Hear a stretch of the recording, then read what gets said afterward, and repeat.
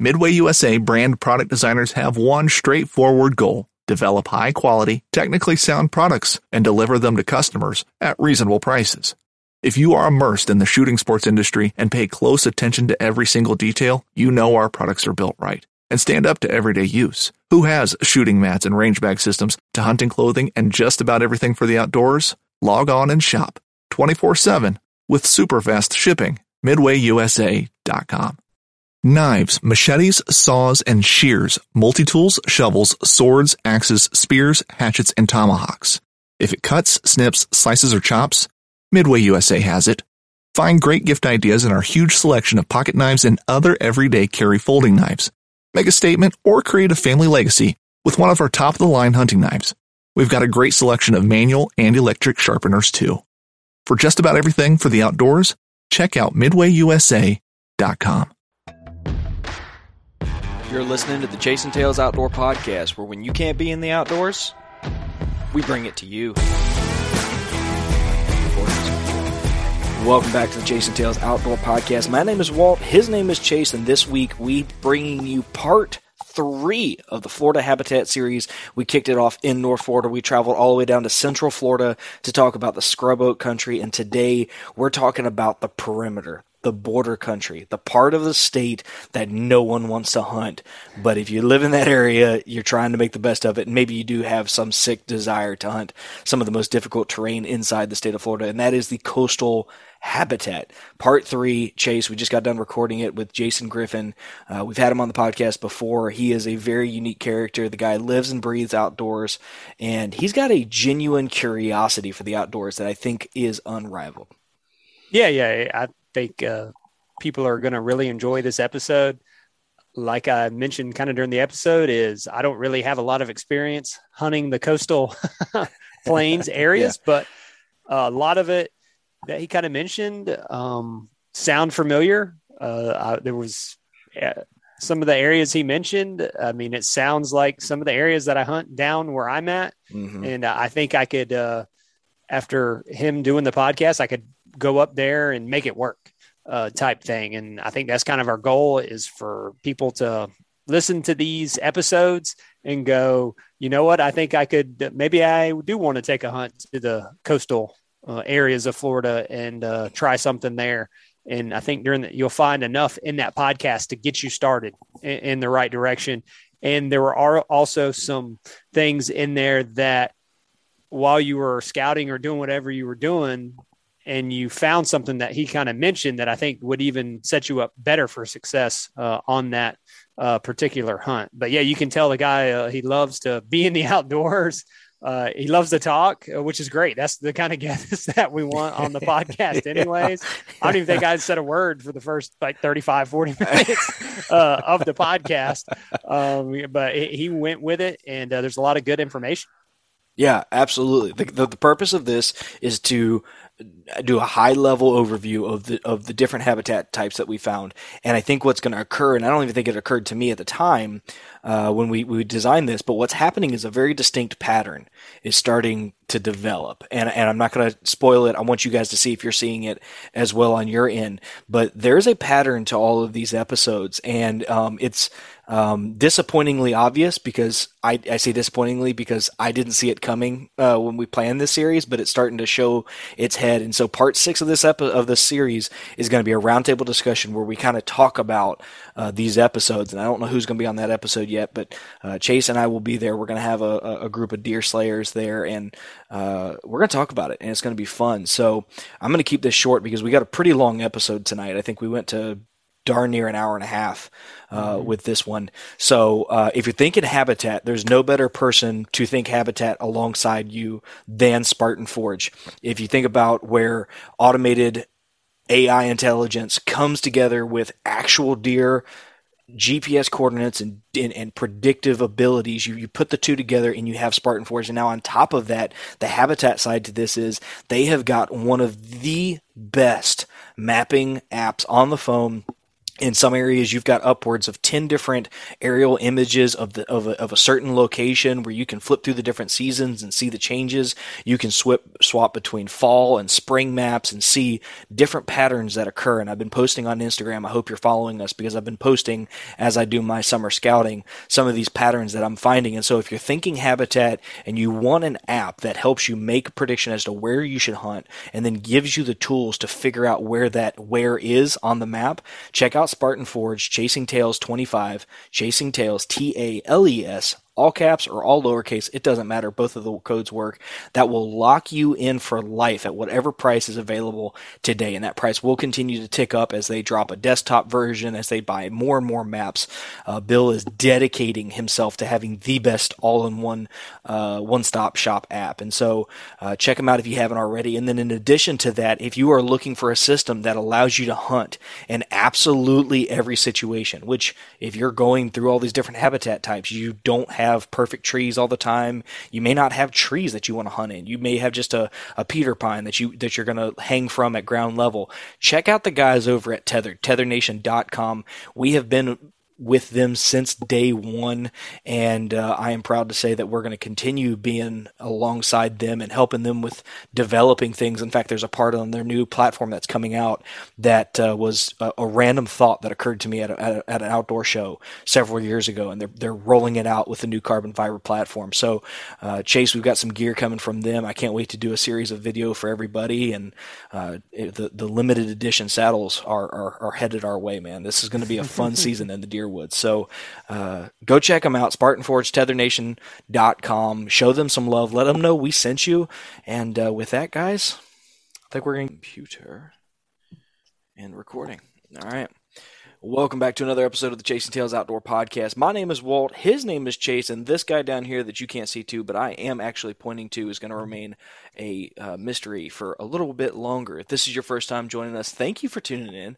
Thank you for entertaining us for another week. You know, every week we steadily grow, and every week I'm surprised. Like, I keep waiting. One day, Chase, we're going to wake up and this thing is going to reach its pinnacle, and we're going to be like, hey, we had a good run, but that's not today. And thank you guys for continuing to help us grow and for us to push the limit of what that limit could be. But if this is your first time joining us, thank you seriously from the bottom of my heart for all the support. Thank you for trusting us with your time. We have one simple goal with this podcast, and that is to motivate you to get outside in the outdoors and enjoy it, whether that's to go a little further, try something new, or just try a little harder. I mean, sometimes a little bit of extra effort goes a long way. And I think today's guest is going to be able to definitely speak to that, because he does some really remarkable things in a part of the country that is rather unremarkable. It's not the kind of place that people go to kill big deer, and yet he's killing an age class that a lot of people, and I shouldn't say maybe an age class, but he's killing a quality of deer that I think a lot of people don't look to that area for. And I think a lot of people turn up their nose with what's in their backyard. And this is part 3 of the Florida Habitat series. Now we've punched a little bit outside of Florida, just across the line, to bring on a guest that has a skill set that you guys know. You've actually heard this guy on the podcast before.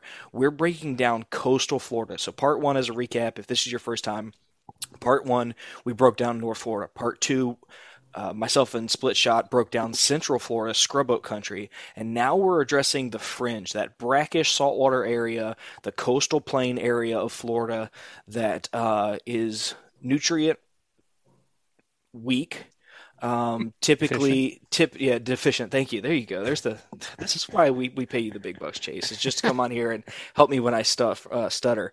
It's nutrient deficient. It is not exactly fun topography. It's typically flat and ambiguous in what you're looking at. Lots of palm fronds. So we reached out to a fella who wakes up every day and throws himself into the midst of that. Jason Griffin is back with us again for a second round. Thank you, sir, for tolerating us once again. No problem. Thank you for having me. It's funny, you know. I exaggerate. I'm very facetious with things that I say. Nothing in that intro was facetious. The thing that you do in Southeast Georgia in that coastal plain is really remarkable, and I really have sincere respect for what you do, because I grew up in that area, and the type of bucks that you kill just aren't plentiful. So, right. I mean, I'm really excited. If I could kill all the bucks that I see, you'd be really impressed.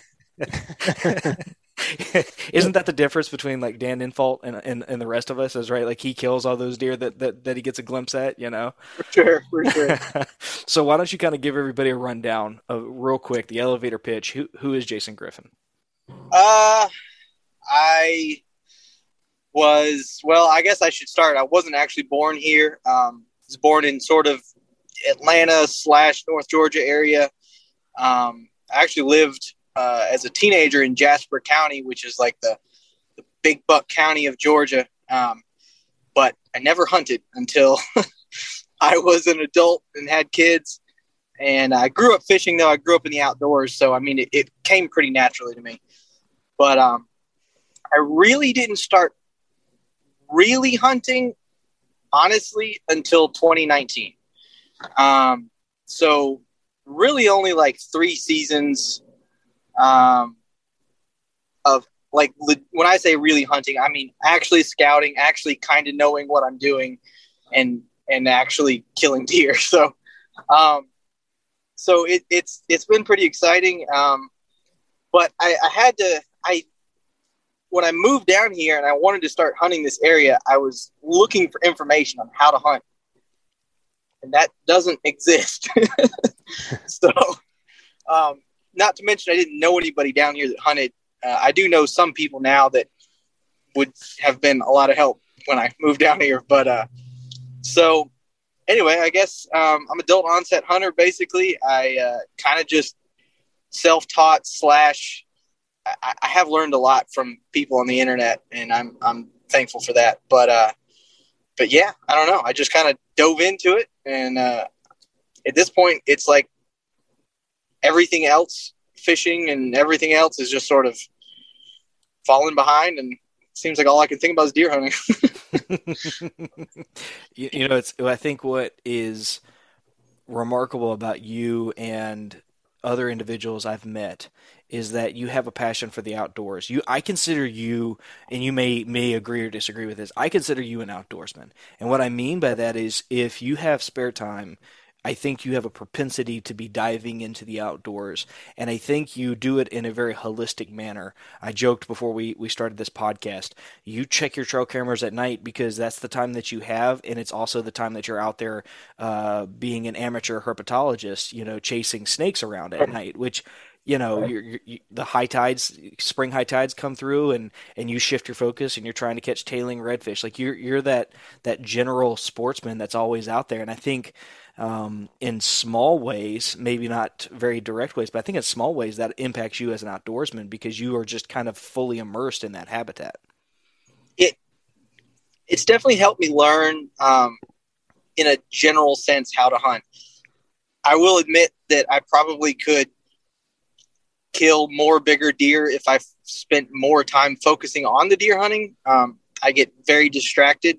I get distracted by other kinds of hunting and fishing and herping. I get distracted by learning new properties.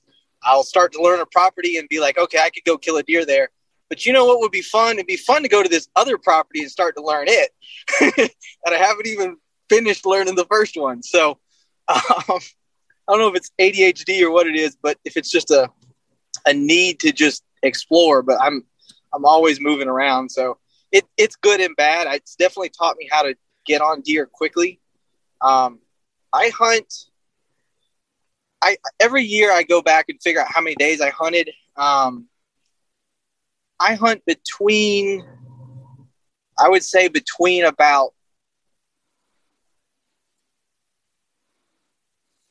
12 to 15 days every season, somewhere in that vicinity.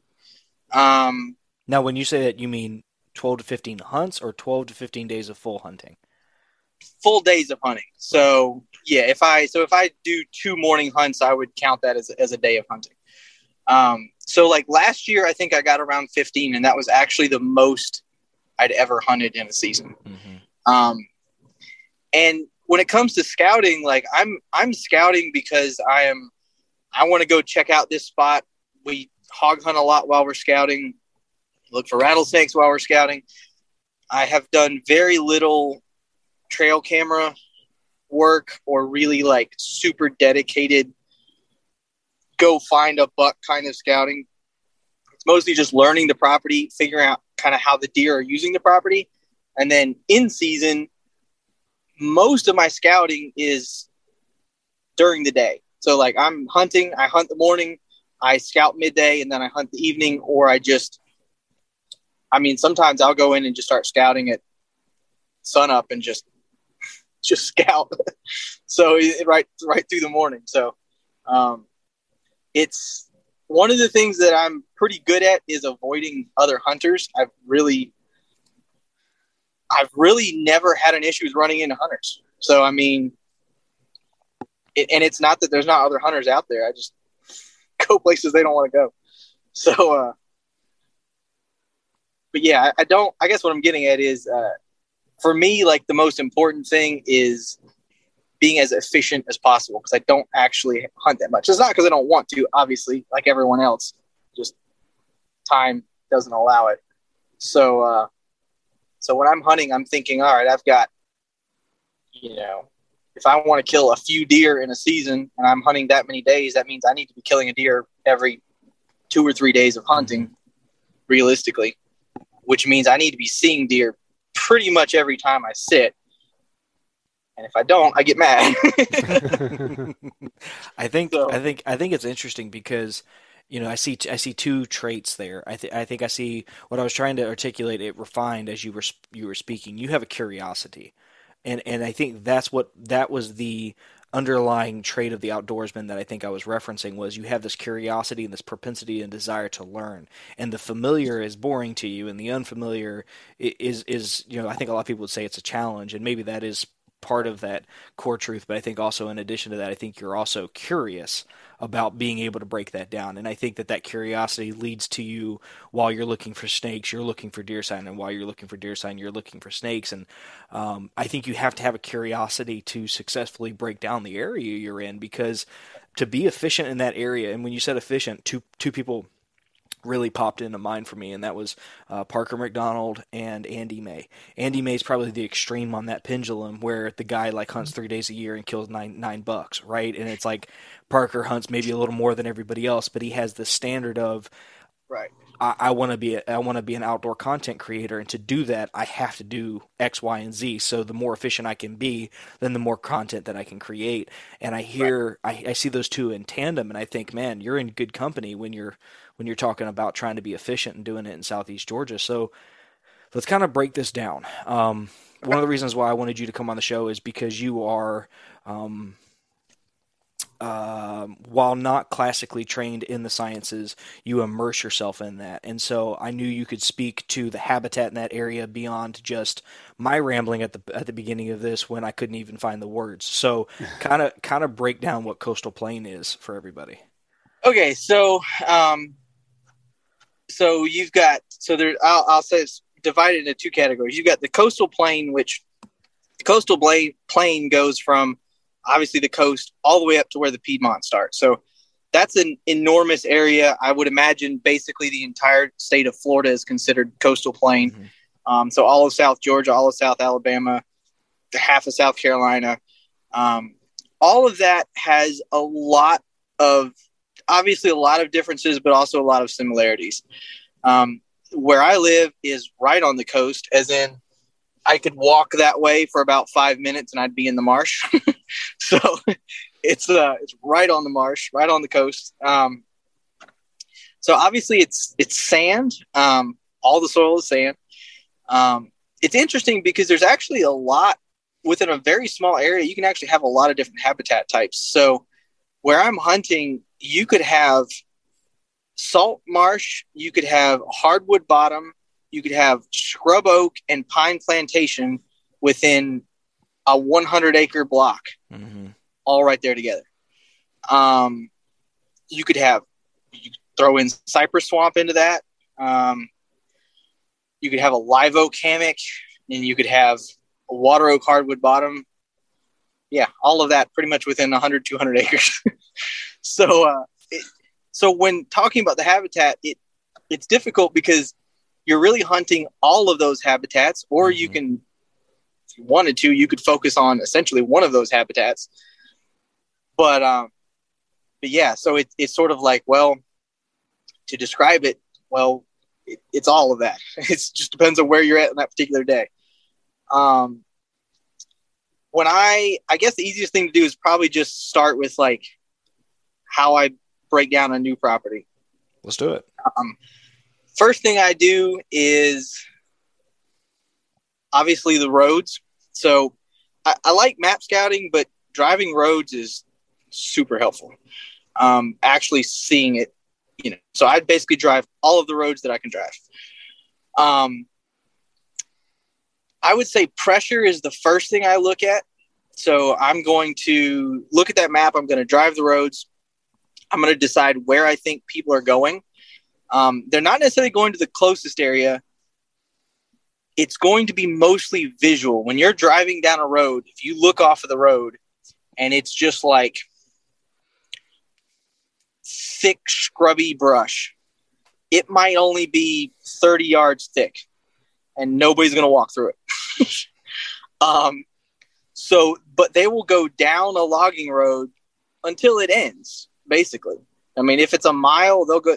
There's a WMA here that has that I don't hunt very much, but it has a 4-mile long walk-in access road, and there's plenty of people that hunt the very end of that road. But 200 yards into the swamp, right off the parking area, they don't hunt. Now, that's not to say that I'm hunting intentionally near parking areas, but I just mean that like where people go is generally visually based. What does it look like? Does it look like I can walk through that or not? If it doesn't, they're not going to go through it. You get down on your hands and knees and you crawl through it, and it might open right up on the other side. So that's kind of the first thing I do is where do I think people are not going? And obviously I do use map scouting to help me figure that out as well. The other thing I look for, one of the first things I look for is tracks in the road. So you can take say a 500-acre block. You could walk or drive the sand roads, and you could pinpoint within an hour of doing that maybe a half a dozen major crossings, and you'll see fresh tracks, and you'll also see the trails will just be beat down through the brush where they're coming in and out of the brush. So you can kind of go on a map and you can sort of like, okay, like this road here, they're crossing here, and you start to kind of like look what's between these two crossings, and you'll start to see patterns of where they're going and why they're doing it. And then I'll just get on those trails and just walk them and just see where they go. I've found spots that I hunted just by literally, there's like a bunch of beat down deer tracks right here in this road. I'm just going to walk in here like 100 yards, and I've set up and just hunted right there. I've done that before. And, within an hour, deer come by. Like it's sometimes it's actually that easy. I know we like to overcomplicate things sometimes. So that's kind of like the very, very first thing I do. The next thing I do is I just look for anywhere where there's as many different habitat types that come together. So I'm looking for water, pines, hardwoods, marsh edge, swamp edge, whatever. I just want all of those things as close proximity as possible. The best spot that I had last year, that I'm really still further focusing on this year, there was planted pines, hard live oaks, and salt marsh, and cedar thickets in the salt marsh, which we'll talk about that later. Mm-hmm. All within. Oh, and then over to the side, there's, I don't know what it's called. I need to look that up, what it's called, but it's like the South Georgia version of rhododendron, but there's this like woody, but it only grows in the swamps. Yeah, I know what you're talking about. Down here we call them tie-ties, but it's not. Okay. It's whatever it is, it's only in the like really swampy stuff. Yep. So there's that, and they're all within. I mean, you could stand in the middle and you could walk 100 yards in each direction, and you would hit all those habitat types. Mm-hmm. The reason, though, that it's such a good spot mostly is because the lack of pressure. So there's hunters that hunt this area, this whole block. Nobody goes into that area. I've had cameras set up on the access ways that you can access it, and not a single person has ever accessed it, not once. And this is a property that was the most heavily hunted property in Georgia last year, and the second most heavily hunted the year before that. And this is one of the most heavily hunted access points or gates on that property. And not a single person has entered this, we'll say, 100-acre block. Wow. And the main reason is palmettos. So there is one of the things I learned, and it took me a little while to learn this down here, but the palmettos, if you can learn how to hunt palmettos, it's huge. Mm-hmm. They bed in them, and they are probably the most consistent funnel that you'll find down here. I remember when I moved down here, I was like, there are no funnels. Like, how do you hunt? Like, what do you mean funnels? Like, there is nothing that funnels. It's just thick and it's flat, and it's just like, how do you find funnels? That's how you find funnels. Mm-hmm. You find palmettos that you cannot walk through, and then you figure out how to walk through them. And that's where the deer walk. So in this particular case, there's a wall of palmettos that pretty much blocks off any access to a live oak hammock, except you either walk into the marsh and go around the palmettos through the salt marsh, or there is one spot that you can walk through the palmettos. And it's just like basically it's just a pinch point where it's the distance through the palmettos is just, 20 yards or something instead of 100 yards. And the way I found that spot is actually kind of funny. The way I found that spot is I shot a doe and I blood tracked her through the funnel and was like, this is how you get over here. So that's actually how I figured it out. But in any case, it basically, so this backing out to the larger area, there's scrapes every year down the logging road, right? Mm-hmm. So there's bucks using it. There's another logging road that goes around to the marsh edge over on the other side. There's rubs down this logging road, and we set up cameras and never got any deer on it. I don't understand what's happening. Like, they're obviously coming through here, but I don't know what's happening. And basically what I said was, all right, well, this is an easy to access area. I know there's deer sign. I know there's deer using it. Here's this other area I figured out that nobody's going into. So what I'm going to do is I'm not even going to scout it. I did not scout it. I mean, I when I say I didn't scout it, I mean, I did not walk through the block. I only walked around the edge of the block and basically said, this is how I can get in. As soon as I figured out how to get in, I turned around and came out. I went in opening day. I waited until completely light. I feel like I'm jumping around too much here. You're doing great. If I haven't been into an area to hunt, I wait until it's daylight and I hunt my way in. I don't go in the dark. I feel like I'm just busting out all the deer. So Chase is nodding his head because that is a huge thing for him. So I hunted my way in about 8:00, I think it was. I actually sat in a different spot for the first hour just to have somewhere to sit, but I didn't see anything. Hunted my way in, and 11:00. Now, mind you, this is opening day of archery season in Georgia.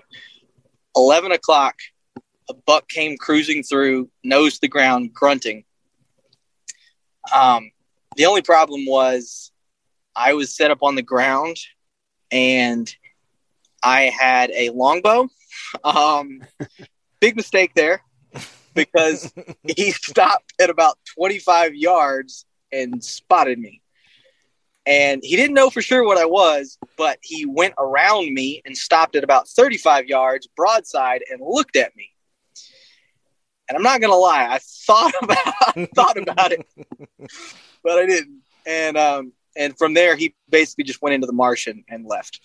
So that was pretty disappointing. But had I been a smart person and taken my compound bow or maybe been set up in a saddle or something, I probably could have killed him because he was literally coming down, like facing right at me. Like he was going to walk over me basically. So in any case, so why was I hunting there? Basically because no access, the palmettos created a funnel. And then the other thing is so in a coastal area in the fall, acorns are huge. Everybody I talk to down here that's successful, it seems like, use acorns. I know you talked to Ricky a couple of weeks ago. Yeah. We hunt a lot of similar areas as well. I think y'all gotten each other on trail cameras at some point, right? No, that wasn't you two. Okay, never mind. No, he's told me. I don't know his spots, but I know generals, and no, we're hunting different areas. Gotcha. But he same thing though. I mean, he hung a camera last year on a white oak actually, which is kind of unique for down here. He hung a camera on a white oak, and he had like 3 good bucks on it the first day. Wow. I mean, and then something happened and he didn't get to hunt. So, but anyway, let me pause real quick because you said several things I feel like are worth unpacking there. Having been in this habitat my whole life, literally my formidable years as a deer hunter, if you were to put me in any one habitat to kill deer, it's nothing over here. It's not Lake Seminole. It's not, any of the WMAs in this area. Put me in Southeast Georgia, and I'm going to be able to, within a couple days, assess an area and kill a deer. I said that in 2020, and I went and did it, right? And so, some of the things that you said there, I feel like are kind of worth really expounding on. One of the issues that we face with a coastal habitat is that the sign is scattered, and so new hunters, let's keep that in mind. The guy that's not seasoned, they come across all this habitat. I'm curious. Our sign, how do you know it's actionable sign? What has to happen in your mind for you to say, okay, this rub line, this pitch point, this is worth hunting, and why? And it's kind of a subjective day-to-day kind of answer, but I found some natural trends, and I'm curious if you have as well. Fishing like a local isn't just about catching fish. It's about connecting with the environment and the people who call it home. It's about hearing the stories and traditions that have been passed down for generations and sharing unforgettable moments with the people you meet along the way. Fishing like a local is having an experience that stays with you forever. And with Fishing Booker, you can experience it too, no matter where you are. Discover your next adventure on Fishing Booker. This upcoming concert season will be all about the boots, and Tecovas is your stop for the best in Western style. Tecovas has seasonal and limited edition offerings this spring and summer, including men's and women's boots, apparel, hats, bags, and more. All Tecovas boots are made by hand in a time-honored tradition with timeless styles that are always on trend. And Tecovas has first wear comfort with little to no break-in period. It's hard to find this level of comfort paired with this level of style. Stop by your local Tecovas store, have a complimentary drink or two, that's WCB style, and shop new styles. The smell of fresh leather and friendly staff are at your service. Many stores even have leather custom branding to make your boots truly personalized. And with regular live music and events, there's no in-store experience like it.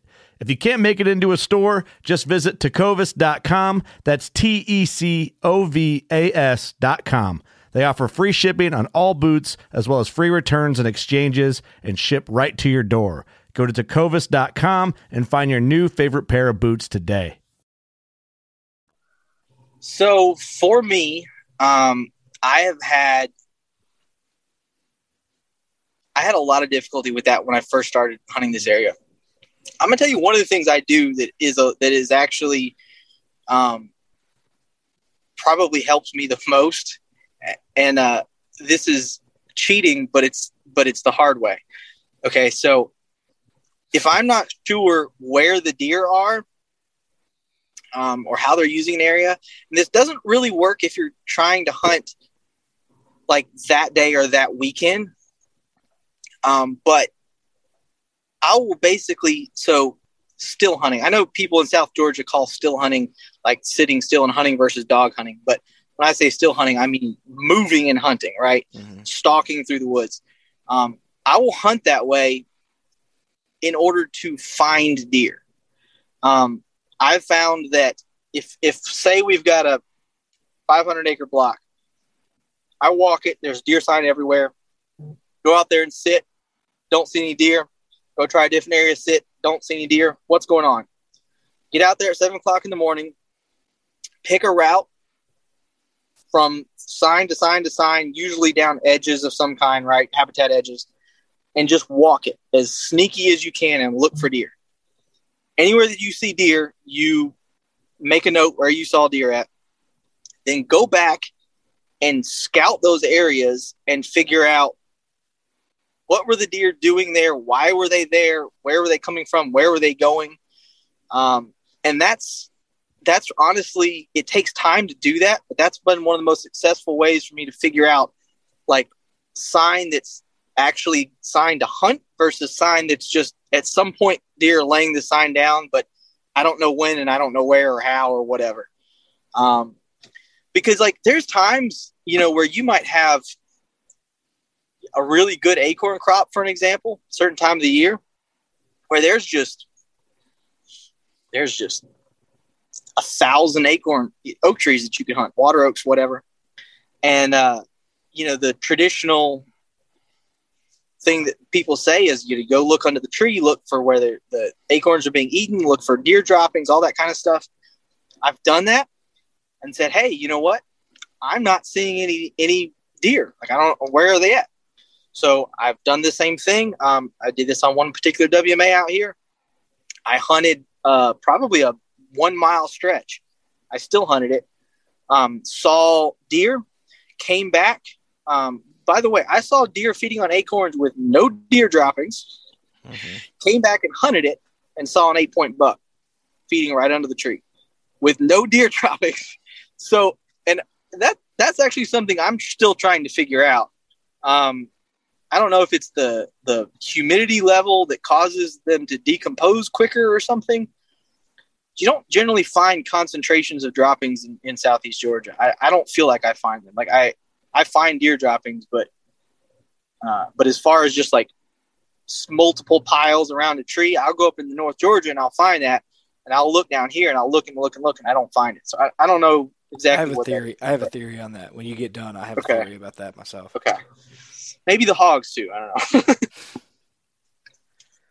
But anyway, so that's kind of how one of the ways that I've figured out how to, like, because of that, the sign being scattered issue, literally just, it's like the same idea as when people in the Midwest talk about an observation sit, except you can't see anything in Southeast Georgia. So how do you do an observation sit? You walk through it. People worry about bumping deer. I have bumped the same deer out of the same spot at the same time of day 3 weeks in a row. It is what it is. You're going to bump some deer most of the time. I don't think it matters. So now I will say that I do think it matters.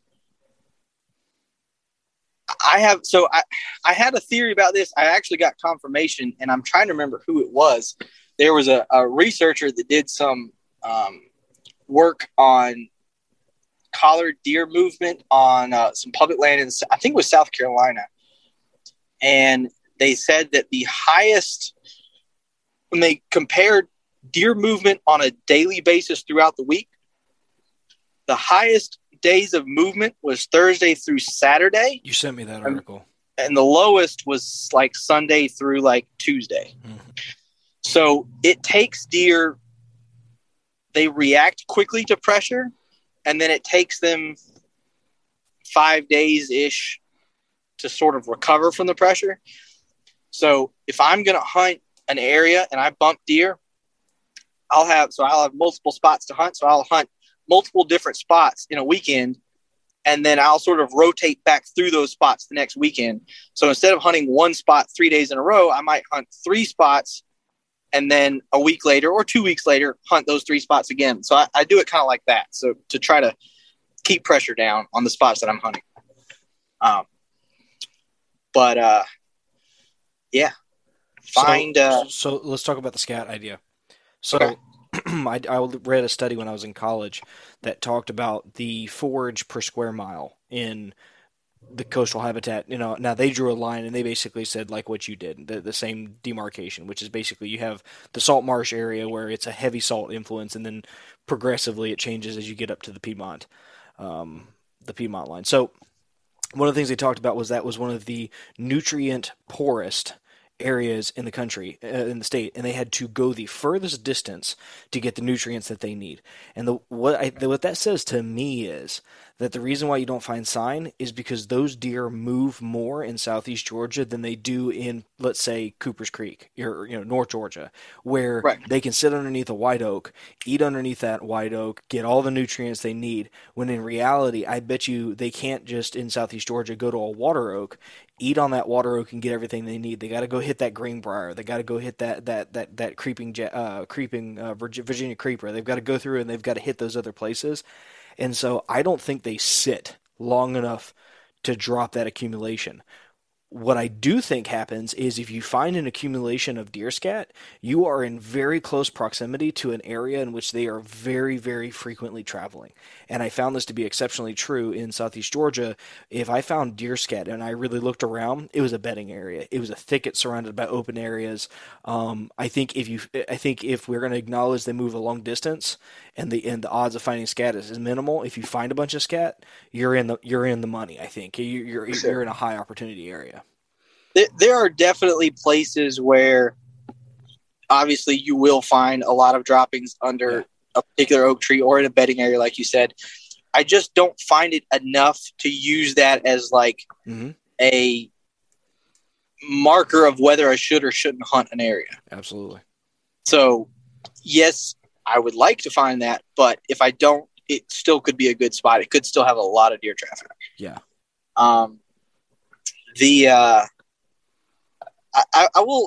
We should probably talk a little bit about different kinds of oak trees. So, because a lot of what I'm doing, okay, well, let me back up and say this. It is Southeast Georgia, same thing as the rest of Florida. They can bed anywhere they want. Yes, they bed, I would say, in palmettos more than anything else in this specific area. But they can bed wherever.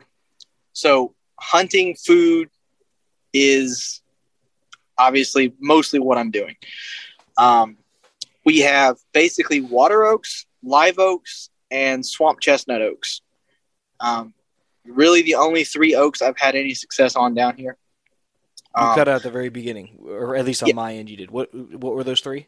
Water oaks, live oaks, and swamp chestnut oaks. Gotcha. Those are the 3 that I've had success on. Water oaks come in the earliest. So in September, they're dropping. And I'm making a generalization here because obviously every individual tree is different. But it seems like the most water oaks come in late September, early October. Live oaks start coming in late October into November. And then the swamp chestnuts are just kind of like right there in the middle of October in the WMAs that I'm hunting. When those water oaks come in early in the year, September, early October, they are by far the best food source to hunt. There's another guy down here that, what is his name? He's the traditional bow hunter. What is his name? Robert Carter. Oh, Robert legend. Carter. Yes. RC on the Woody's Geo and Foreign. He does not live too far from here. And that's a lot of what he does is hunt water oaks. Now the live oaks are interesting. I have found more than any other oak species down here that there are individual live oak trees that the deer will not feed on. Mm-hmm. Don't know what's different from the next live oak, right? But you'll have live oak here, dropping acorns. Everything looks great. Deer will walk right past them, walk right over them and not touch them. They will rot on the ground. And they will never get eaten. Mm-hmm. This live oak over here gets fed on every single day, and they'll come back to it for weeks on end, feeding on the same tree. I do not know what that is. But that is something to keep in mind. If it looks good and you're not seeing deer, move on. Sometimes you don't know why.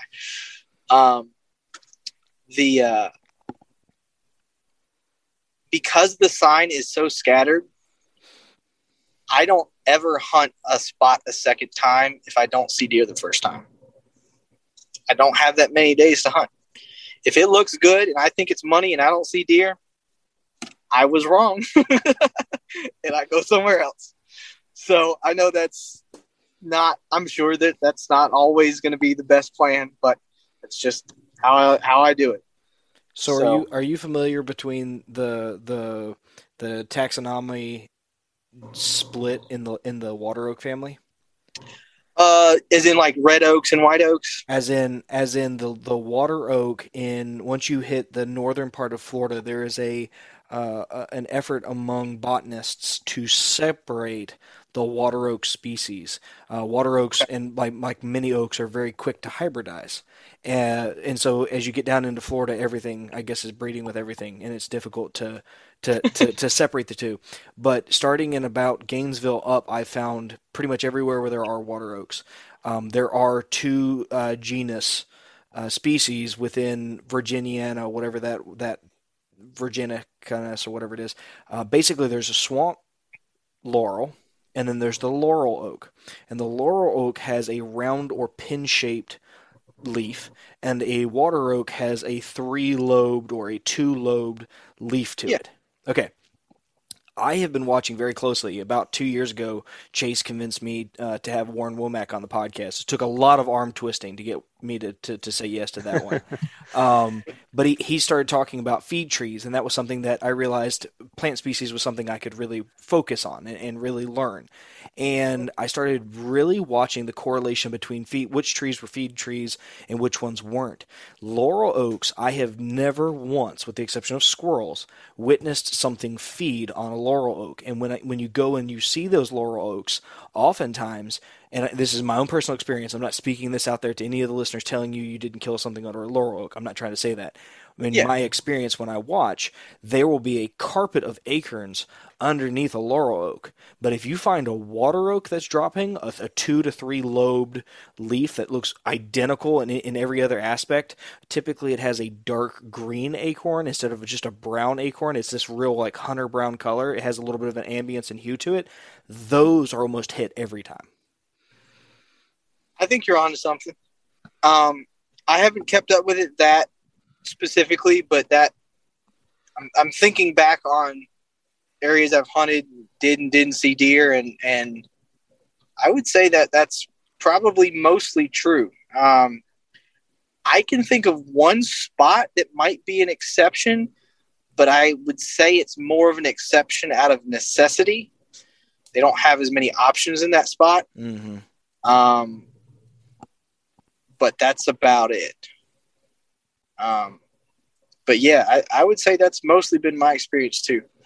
The big, mature, traditional water oaks in river bottoms, which where I'm at, you have to find a lot of those, you have to get, I don't know, 20, 30 miles off the coast to really start finding those in large quantities. But when you find those, it's deer candy. They love them. So it's funny because when I was thinking about our conversation today, like how do I hunt? I actually hunt so many different ways.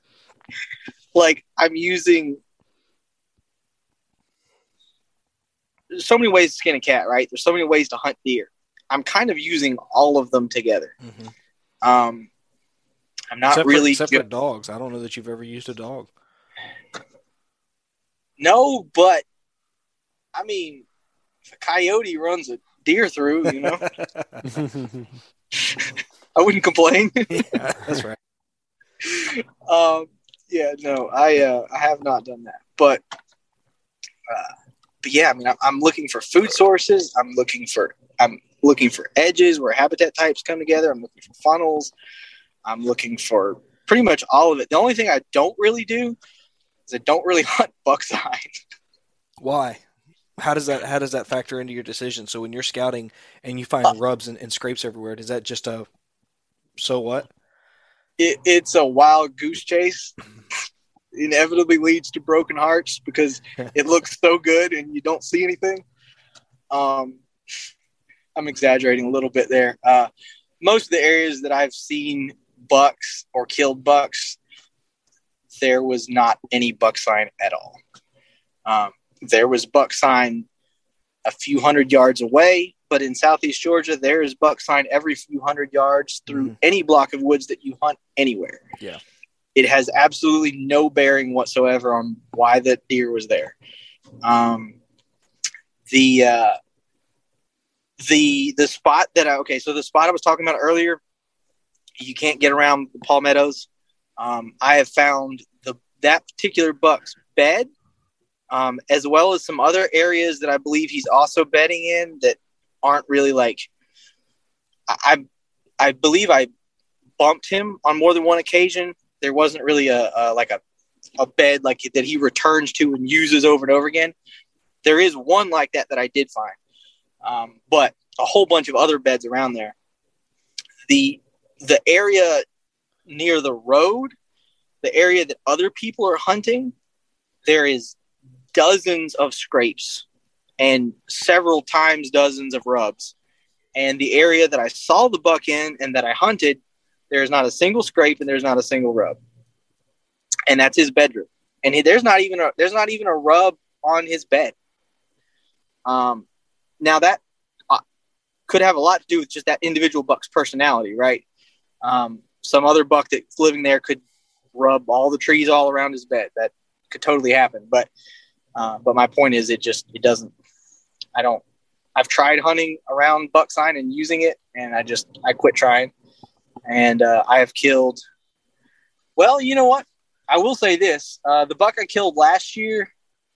Well, no, not really. No, his bed had droppings in it, but he didn't have any rubs on his bed either. I tell you, I don't really pay any attention to rubs in Southeast Georgia, but scrapes for some reason are a bit of a different animal for me. If I can find adjacent to security cover, a line of scrapes that look like they're staying cleaned out, that to me has, because that's a little more difficult to find. It's a little more rare to find a scrape line, especially adjacent to security cover. But that has proven, especially palmettos. Like if you can find like that faint path that goes into the palmettos, and you find one or more scrapes on the exterior of that faint path, you tend to be in a pretty good spot. If it were me and I found a spot like that, I would be looking for either where is the buck bedding and coming out of the bedding, or where is the first place he's feeding when he gets up. The rut here is so like kind of strung out that you don't really have the issue of it's the rut, so they're not going to feed. I've seen like they will rut and feed at the same time of year. Obviously the bucks are feeding less, but they have no issue at all coming in with a swollen up neck and feeding. I don't know. But so like a lot of times I've noticed where bucks are bedding, there's almost always an oak tree dropping acorns within 100 yards of their bed. And I think if you set up on or near that, that's a money spot. The scrapes, it just seems like even when I put cameras on scrapes, it seems like they always come in like 10 minutes after shooting light. Like I think that even when there's a scrape near their bedding area, I just don't think it's the first place they go when they get up. And I'm sure I am not by any means a super experienced hunter. I'm sure there are exceptions to that. I know that if you run a camera on a scrape through the rut, you're going to have deer in daylight hitting that scrape. But I mean, I don't have time to go, okay, well, at some point in these next 2 weeks, he's probably going to hit this scrape during the daylight. So let me just hunt it a bunch and see and wait for him to do it. Like, if I know where he's bedded, I'm going to go in there and kill him that day. That's the goal. The buck I killed last year, yeah, I basically knew the general gist of where he was bedding. Now, this is a rifle hunt. This is not the same. It's not bow hunting. I knew the gist of where he was bedding. I didn't know which buck it would be. Unfortunately, it was not a particularly big buck, but because there's a handful of good bucks in this area. But I literally walked into his bedding area, killed him at like 10 a.m., just walking into his bedding area. So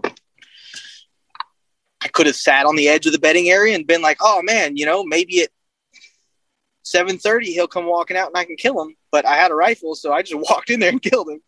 I know that's a little bit – I know that's not like normally the way people hunt, but you're also not hunting, and I think it's just important. You're also not hunting the same kind of place most people hunt. No, right? Like if we're going to acknowledge that you live in a place that has certain limitations, like applying the same. This is the issue I had growing up. And Chase, you probably as you were an adult onset hunter, what Jason led with is probably the same thing in Florida. Like there's no content. There's no guideline. There's no book on how to do it here. You got a couple of good old boys that would hang up stands, and then they would notice certain patterns. But I don't think they really ever tried to decipher the patterns to really give them any kind of insight. And it was more of, well, every Saturday I'm gonna sit here and hunt, and eventually something's gonna walk out, and I'll dust it. And some guys were better at assessing those locations and putting corn out sometimes, and that made them look like better hunters, but there just really wasn't anybody in the room that could be like, this is how you do the dance. Chase, did you kind of feel somewhat similarly here in Florida? For sure. I mean, kind of what he was talking about, going back to the scrapes and stuff like that. If Jake Bush was on this podcast right now, he would be preaching the exact opposite of what he just said of, the buck's going to get up an hour before dark. He's going to walk right to this scrape. That's going to be the first thing he's going to hit. And then he's going to go out and feed on the acorns. So it's just kind of funny. I mean, he hunts Ohio, that you could read, or you could have heard that podcast and think, oh, I'm going to apply that to Florida, where he's going, no, I haven't had those same things happen. And it's good. And it's kind of like we're kind of saying is you got to kind of be out in the woods. You got to be scouting. You got to be ever evolving and not just put yourself into, okay, I'm a scrape guy, or I'm strictly a ground person or whatever. There's so many different ways that you're going to have to try to use to be able to get on bucks here in Florida. And he's talking about knowing where, okay, this is where these bucks are bedding. And I go where I'm at, I'm like, okay, he's probably bedded in this 500 acre block somewhere, as opposed to like, oh, he's probably bedded 100 yards away from this area. And a lot of the places I hunt, feed trees aren't that big of a deal. I mean, when you're talking about finding concentrated sign around feed trees and things like that, I just never find it. Like when Warren Womack's talking or whatever, all the areas I scout and stuff like that is never finding deer droppings under trees. I find them in bedding areas galore and stuff like that. But even last week we were supposed to do this podcast and you were like, hey, do you want to take point on this? I can't do it. I'm like, Walter, I have never hunted the coastal plains ever. I'm like, it would be probably the worst podcast ever. Because I mean, I could ask him questions about it as a noob of that.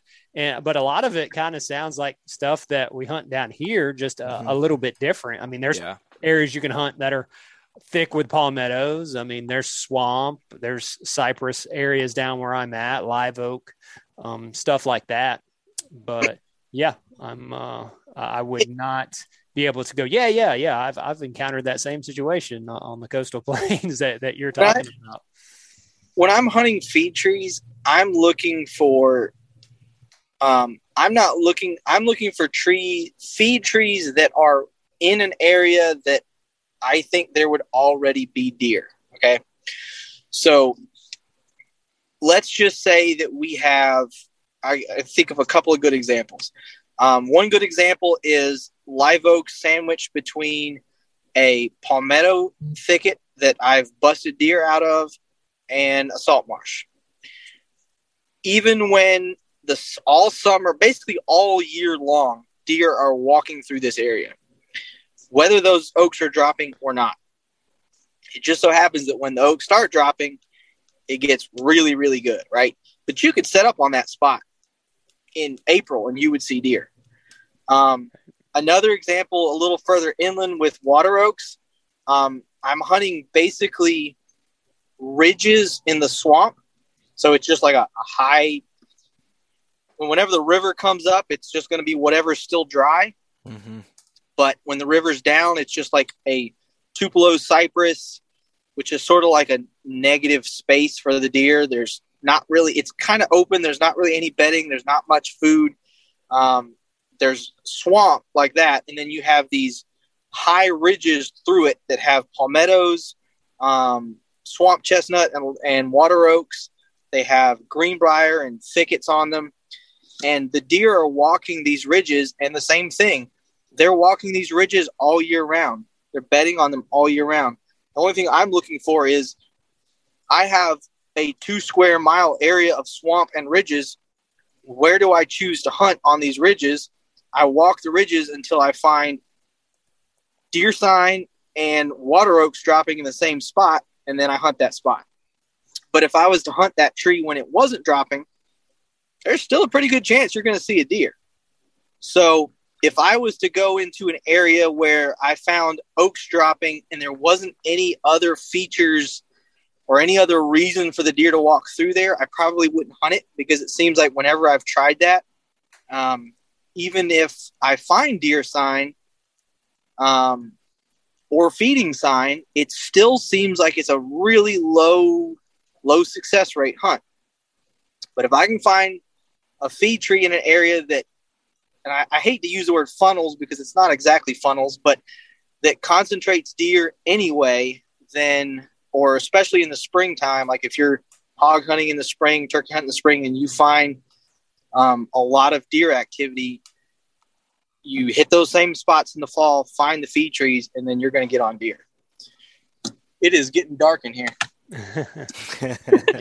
Yeah, I agree with that. And it's not to say that I haven't ever had luck on trees that were dropping acorns and things like that. It was just like, and I even had one year, this the biggest buck I've killed in Florida.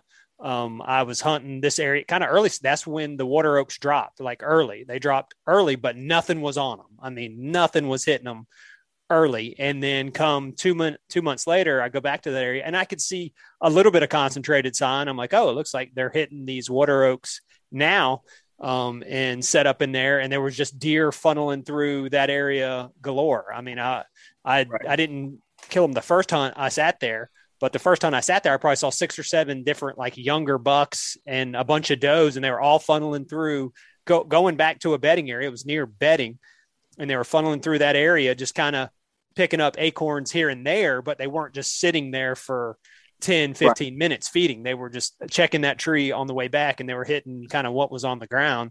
And then like a hunt later, I ended up killing them on that tree. So it's kind of, and I've heard of, there was like acorn studies and stuff like that, where sometimes deer don't key in on those acorns when they drop initially. They might key in on them a month later, 2 months later. And that could just be lack of other food sources playing into that factor. That could be. Walter, that the deer I killed a couple years ago that we talked about last time, the spot that I killed that deer was, where I killed my doe, wasn't it? Do what? It was where I killed my doe, wasn't it? I don't think so. No, it wasn't. It wasn't even remotely close. No. So there was an area between. Really, what it was is it was a huge. I guess you would just call it an oak flat. It was just a flat sort of monotonous area of hardwood and oaks. And that particular year, every oak was dropping, right? Like every single oak was dropping. And I'm trying to think how to give you an idea of how big the area is. Because, it's a pretty big area. We're talking like 200-300 yards square mile, 200-300 yards square, right? It's more than that. Yeah. That area is, because that area is probably 1,000 yards by a few hundred yards. It's kind of long and skinny. Yep. And almost every tree that year was dropping acorns. So where specifically did I hunt that happened to be like, I could not have predicted any better.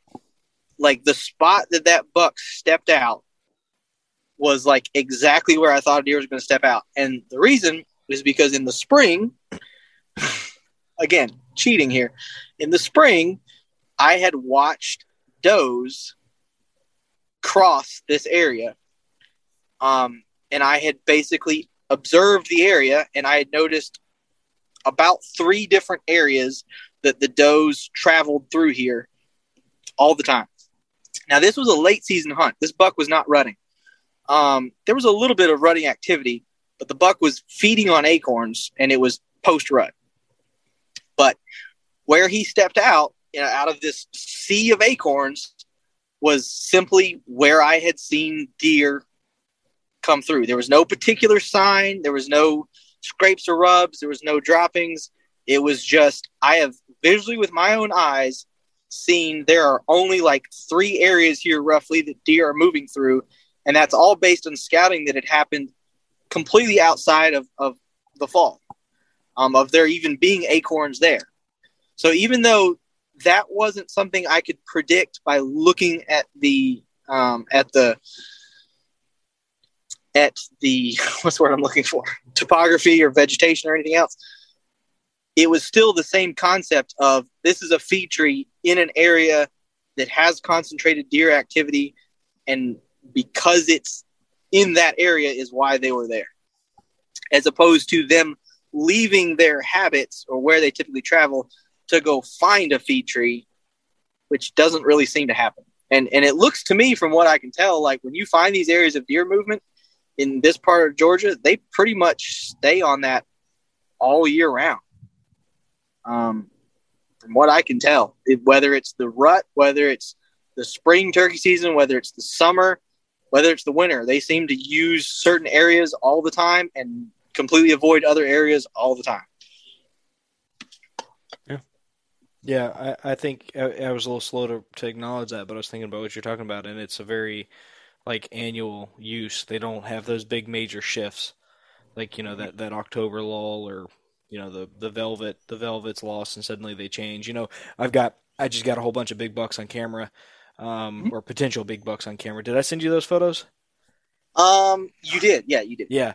And it's like, everybody's comment to me is like, oh, none of those are going to be there once they lose their velvet. And it's like, maybe, but there's buck sign there. And I saw bucks using that area to begin with. And I knew it was a good spot because of kind of what you said, cheating. I was up moving around. I was scouting and still hunting. Really was what I was doing. I had my gun up and I was just taking a couple steps and then glassing and taking a couple steps.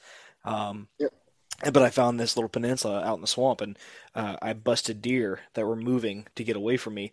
They kind of trotted their way across that and went into the into the peninsula, this tiny little peninsula, and then stayed. And then the next day I went around to the other side, and I came up that way, and they busted and went across the swamp and back across into this peninsula. I'm like, okay, well, there's a pattern, right? Yep. Some of those areas are just good annual areas for. Some of them are cooler for thermal reasons during the summer, and then they also provide food in the wintertime. I mean, the browse line in that place was unreal. Everything was nipped off at like waist high. Yep. That spot that you killed a deer in 2020 here in Georgia, I could probably go to that. It is it's almost dark here. If I was sitting there right now, I'd probably be watching deer. Absolutely. Yeah, absolutely. Yeah. So let's do this. We've exceeded an hour, but there's one thing that you said at the beginning you wanted to touch on that I was hoping you would touch on, and then you said we've lost it across the way. And that was the cedar patches out in the marsh. Okay. So the marsh there's different types of marsh, right? So I don't know the scientific terms for all of this, but the easiest way I'll describe it is there is marsh you can walk in and marsh you can't. Yeah. That's right. Marsh. And within the marsh that you can walk in, there's still some variation. So you've got like kind of the hard packed marsh, like people typically fish for redfish on, right? Fiddler crabs, Spartina grass, all that. There'll be deer tracks all through that stuff. But the deer obviously are just moving through it. They're not really living there or anything. You have the marsh that's just like black muck up to your thighs that you'll probably get stuck in and die if nobody's there to help you. It actually appears as though the deer do travel through that. I don't know how, but obviously you can't hunt that either. But there's other marsh that is like spongy. Mm-hmm. So you can walk on it. You might occasionally sink up to your knees.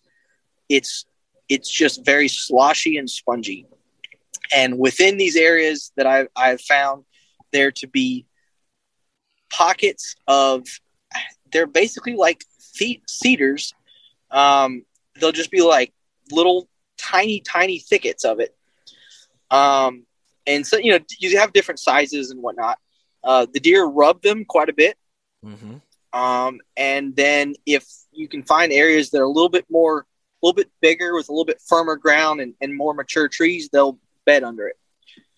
One of the things I'm still haven't yet figured out that I'm still working on is what the seasonal variation might be to the deer using it. But I do know a few things for sure. I have seen them in the day, in the summer, using these areas. It is hot. I mean, hot. They're still using them. And they certainly use them in the winter as well. So the buck early season last year went into the marsh, into that area. And then the second buck on that property that I saw in December of that year was traveling from the opposite direction, but out into the marsh in the same direction into the marsh. So you got September and December, both times bucks using that area. And then just from general observation around this part of Southeast Georgia, I know for sure they're using them other parts of the year. But you can find those on Google Earth. You can go on Google Earth and you can find those areas of the marsh where there's bushes and trees in the marsh. A lot of times you'll have this like wall of really tall grass that the hogs just love to go out into. And you can't really hunt that stuff, but you'll find, again, sort of like funnels through it, like openings through it that the deer will just cross back and forth through. The only problem with those areas is you can't hunt from a tree. Mm-hmm. So either get you a ground blind, get you a rifle, in which case it doesn't matter, tuck back into the bushes with a ghillie suit, however you want to do it. It's going to be hot. It's going to be buggy. It's not going to be fun.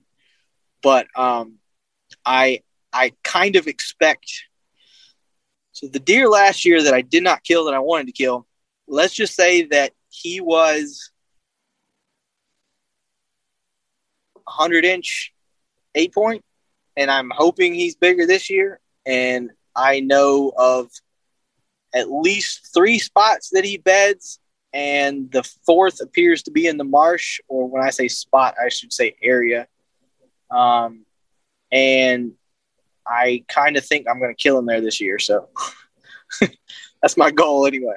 So right before I moved, right before my father moved, and I started taking college seriously, shortly thereafter, one of the things that I noticed was that there was a propensity for big bucks, mature bucks, to use those islands. And I've racked my brain for probably the last 10, 15 years trying to figure out why they had this propensity to do so. And I've got two easy answers for it that I think explain it. So going to your first comment, why do they use it when it's hot right now? and there are cooler places, perhaps. I think that answer is simply explained by there are fewer bugs out there. If you're out there in those salt marshes, on those cedar areas, if you've got the velvet like they do, and you've got the propensity for yellow flies and stuff like that, it feels like whenever I spent my formidable years out there in that marsh, the yellow flies just weren't as abundant as they were inside that tree line or down in the swamps. You also have a higher propensity for wind, which kind of helps also cut back on that as well. So I think that's why they're out there now. I think they stay out there as a consequence to hunter pressure, frankly. I think if you apply beast tactics to those islands, a lot of what we found was you'd have these cedars that would clump up and do this number, and there'd be like a little like pocket at the bottom of them that was maybe 6 inches higher than everything else, and they could lay on it. Well, if you got when you go out there and the fish are where you think they are, any one of these casts could be the bite. It's the most exciting fishing that I know, right here at Hawks Cave. Oh, that's awesome! Experience the best saltwater fishing the world has to offer. Don't miss Thursdays with Saltwater Experience, brought to you by Golden Boat Lifts, every Thursday night from 7 to 10 p.m. Eastern on Waypoint TV, the destination for outdoor entertainment. In Wild Country, rules were not created by man. Don't miss Wild Country, Wednesdays from 7 to 11 p.m. Eastern. Presented by Primos. Speak the language. Waypoint TV, the destination for outdoor entertainment.